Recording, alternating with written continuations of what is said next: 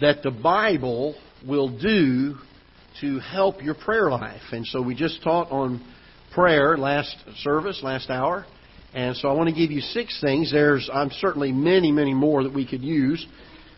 But 6 very practical things that the Bible will do to help your prayer life. So I want to preface this by saying that when it comes to our praying, the Bible is very closely tied to it. The importance that we put on reading and studying the Bible. In fact, one fellow, I was reading a periodical here about a week or so ago, and a fellow that was at the bedside of a guy that was dying, a Christian fellow that was passing away, said that at his deathbed, this fellow had said, if I had it all to do over again, I would read more of my Bible and do less praying. And the fellow was puzzled by that. He said, well, why do you say that? He said, because I found that many of the things that I prayed for were answered in the Bible. And if he had just studied his Bible, he would have known the answer to that prayer. And so I don't want to say that one is more important than the other. What I'm trying to get at is this, and kind of laying a foundation for this. I believe that you cannot divorce the two. They are intertwined so closely together that when it comes to the importance of Scripture, reading and studying and understanding Scripture, to our prayer life and vice versa, our prayer life to understanding, reading, and studying Scripture, that I don't know that you can separate the two. They must go hand in hand, and they complement each other. It is the plan that God has given for Him to speak to us through His Word and for us to speak to Him in prayer. And so hopefully this will be a help to us this afternoon. I'm going to give you 6 very practical things I believe the Bible teaches that will help us, the Bible will help us in when it comes to our prayer life. Luke chapter number 11. Luke chapter number 11, and we're going to be reading in verse number 1. And it came to pass that as he was praying in a certain place, when he ceased, one of his disciples said unto him, Lord, teach us to pray, as John also taught his disciples. The first thing that the Bible will do to help us in our prayer life is it will help to motivate us to pray. It will help motivate us to pray. When we find passages of Scripture where the disciples came to Him and said, Lord, teach us to pray, and I would say, you could read that verse a couple of different ways.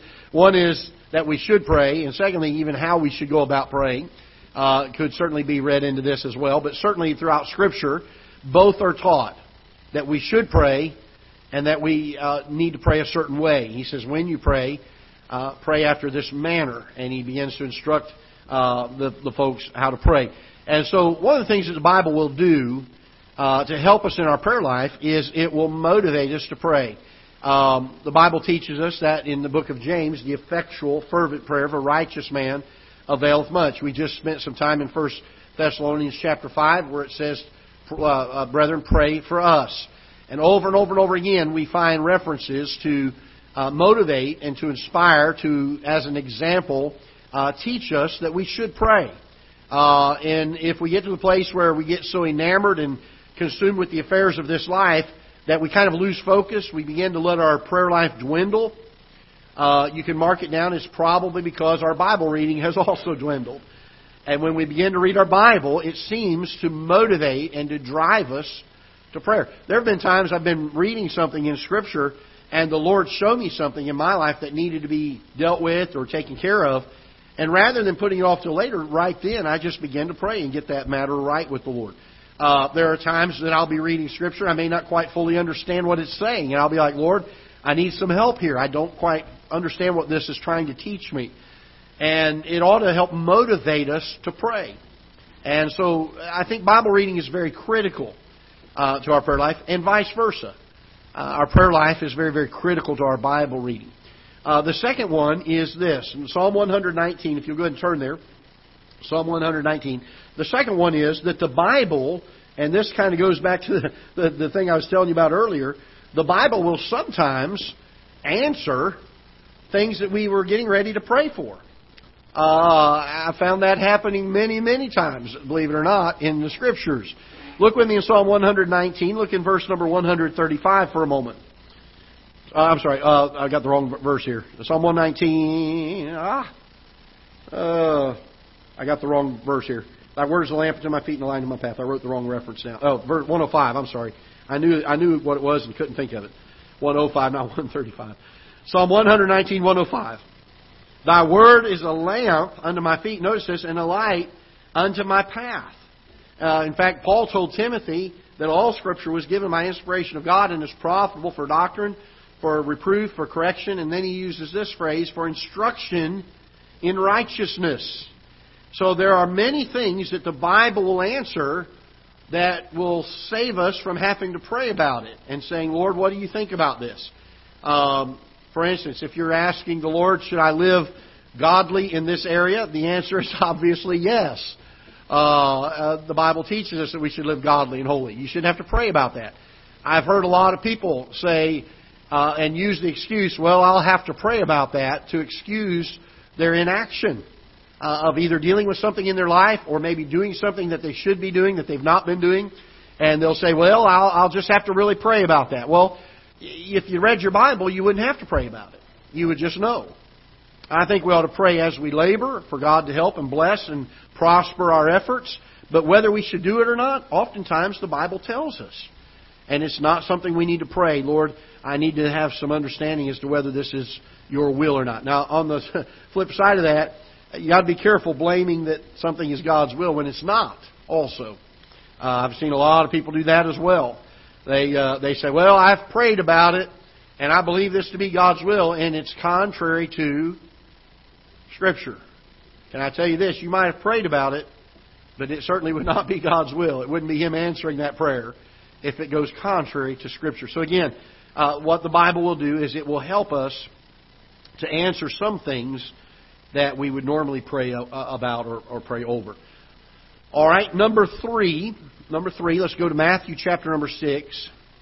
Not only does it motivate us to pray, but it instructs us how to pray. And this is very important that we understand that Matthew chapter 6, what we refer to as the Lord's Prayer, is not something that God intended for us to recite. It was given as a pattern for us to pray after. An example to pray. Look with me in verse number 9. The Bible says, after this, what's the next word here? Manner. Therefore, notice He's saying, I'm going to give you an example, and I want you to follow the pattern or the manner of this. He did not say, this is the prayer I want you to recite. I know that a lot of people recite the Lord's Prayer in time of trouble, in time of need or distress. And can I tell you this? More than reciting a prayer, God wants you to pray. I'm not one for reading prayers that are pre-written. I think that the Lord certainly ought to lay upon your heart a desire to pray and to share your heart and your burden with Him. And not to have to recite or to give something that someone else has felt they needed to pray about. But notice what He says in verse number 9. After this manner, therefore, pray ye, Our Father which art in heaven, hallowed be Thy name. Thy kingdom come, Thy will be done as it is in heaven, in earth as it is in heaven, Give us this day our daily bread, and forgive us our debts as we forgive our debtors. And lead us not into temptation, but deliver us from evil. For Thine is the kingdom and the power and the glory forever. Amen. And so again, He gives this to us as a pattern, a manner, after which we are to pray. I'm not opposed to the little gift cards with the Lord's Prayer on it that may be a help and a comfort to somebody to read it, because I look at that as any other scripture that you would give someone to read during a time of need.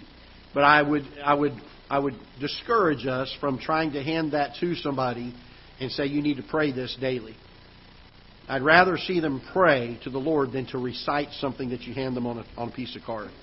So again, the Bible will teach us how to pray. Not just the prayer itself, but it'll teach us the method of praying, the manner of praying. All right, Romans chapter number 10.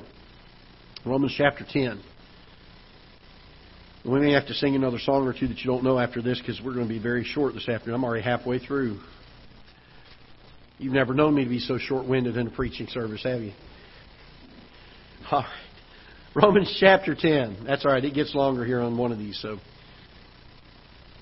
Romans chapter 10, look with me in verse number 17. The Bible says this, So then faith cometh by hearing, and hearing by the Word of God. The Bible tells us in the book of James that the praying that we do ought to be a prayer of faith. And if faith cometh by hearing, and hearing by the Word of God, then the increasing of our faith comes from the Word of God. The more we read the Bible, the more our faith will be strengthened. That will increase our faith in prayer, our boldness in prayer, and our fervency in prayer. I don't know if you've noticed this or not, but when you focus on we call it your walk with the Lord, time spent in His Word and time spent praying. When you begin to become diligent about that, you begin working on that. You realize, boy, I've kind of let some things slip there. I want to kind of redouble my efforts here. And you begin to recommit some things to the Lord, and you start spending more time in His Word. You begin to listen to more preaching. You begin to read more books that encourage you and inspire you in the things of the Lord. You begin to pray, and you begin to deepen your walk with the Lord. I don't know if you realize or have noticed in your life, but your prayer life becomes more seamless, more automatic. It seems to become more natural is the word I would look for. And you seem to want to do it more often. You'll be driving down the road in the middle of the day, and just something will come across your mind, and you'll start praying about it. Why? Because reading the Bible increases our faith. It strengthens our faith. When you begin to read the promises of God, and then you go and pray about them, it's a whole lot easier to pray knowing that there's a promise that helps support what you're praying for. And so it helps increase our faith so that we can better pray. A fervent prayer and a prayer of faith. All right, James chapter number 4. And we'll go ahead and read James chapter 4. And we'll go ahead and read that verse I've referred to now a couple of times for this point. James chapter number 4. Actually, this is not the verse in James specifically that I've already referred to, but this is a different set. Prayer will keep us from asking for some things. Bible reading will keep us from asking for some things. There's some things we should not ask for in Scripture. Look what the Bible says in verse number 2 of chapter 4. I'll get it right here in a minute. James chapter 4, verse 2. Ye lust and have not, ye kill and desire to have, and cannot obtain. Ye fight and war, yet ye have not, because ye ask not. Ye ask and receive not, because ye ask amiss, that ye may consume it upon your own lusts. So by reading Scripture, it will help keep us from asking from things we shouldn't be asking for.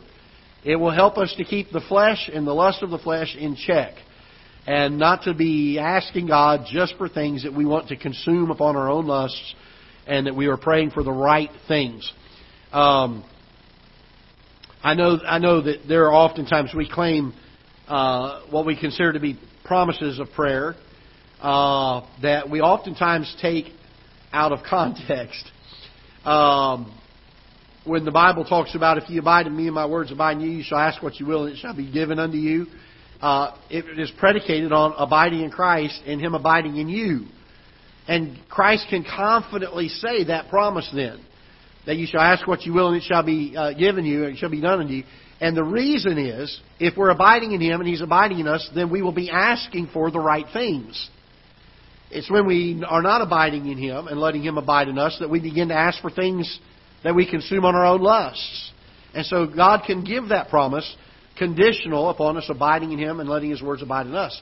Delight thyself also in the Lord. He shall give thee the desires of thy heart. I don't know how many times I've heard people quote that and say, well, there's the proof that if I'll delight myself in the Lord, I'll pray for it and He'll give it to me. That's not what He's saying in that verse. He's saying He'll give you the desires. He'll give you right desires. He'll give you desires that are within His will and within His Word. And that's what He's dealing with in that.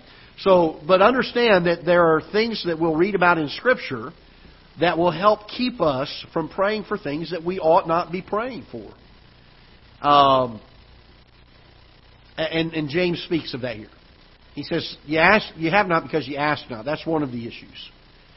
But he says, there's some of you that are asking and you still don't get it.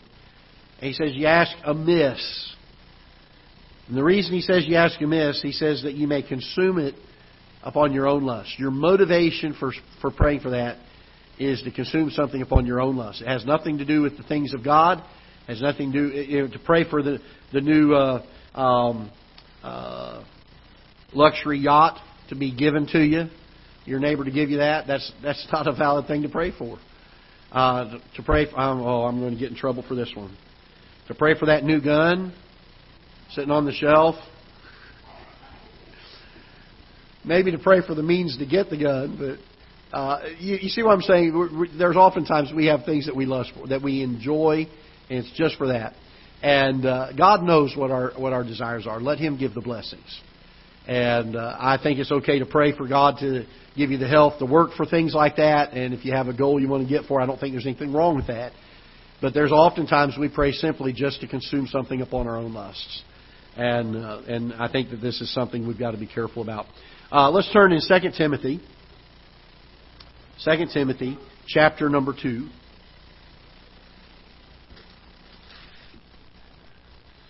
I have to repent now because I did pray for a gun last week. So,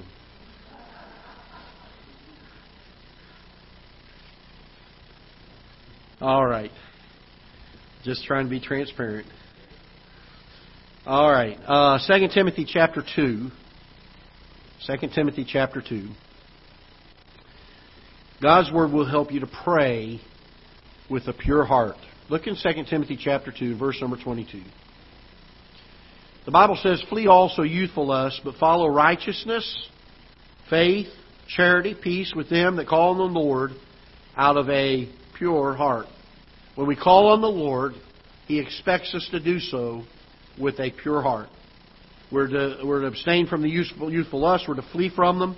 And we are to follow after righteousness, faith, charity, and peace with them that call on the Lord out of a pure heart.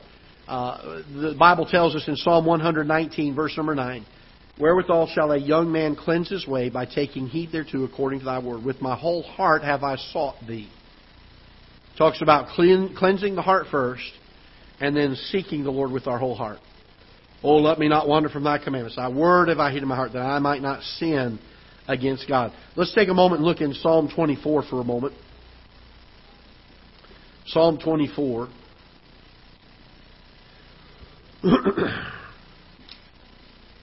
And we're going to begin reading in verse 3.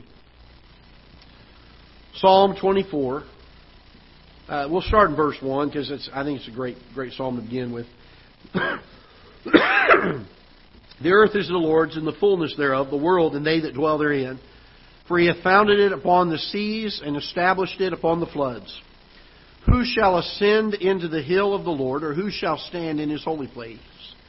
He that hath clean hands and a pure heart, who hath not lifted up his soul unto vanity, nor sworn deceitfully. He shall receive the blessing from the Lord, and righteousness from the God of His salvation." So again, who shall ascend up into the hill of the Lord? Who shall stand in His holy place?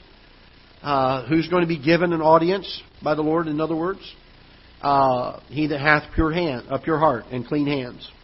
And so the Bible will teach us that we are to pray with a pure heart. With a pure heart. So 6 things that the Bible will help us with in our prayer life. It'll help motivate us to pray. It'll answer some prayers for us. It'll instruct us how to pray. It will increase our faith to help us pray better. It will keep us from asking for some things.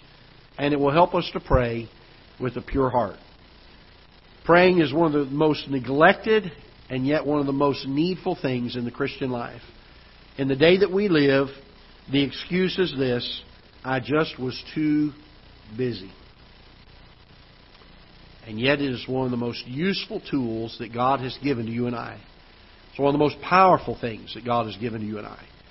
And is usually one of the most neglected things in our life. So I hope that'll be a help to you today, both in the 11 o'clock and in this hour. If you take the 2 messages together, perhaps it'll be a help to you and help us in this area of praying. Let's go ahead and stand together. We'll be dismissed. Father, we are thankful for, again, the instruction that your Word provides. Without it, we would be ignorant of these things. We would not understand them or know them. And so we thank you for giving us some instruction, not only how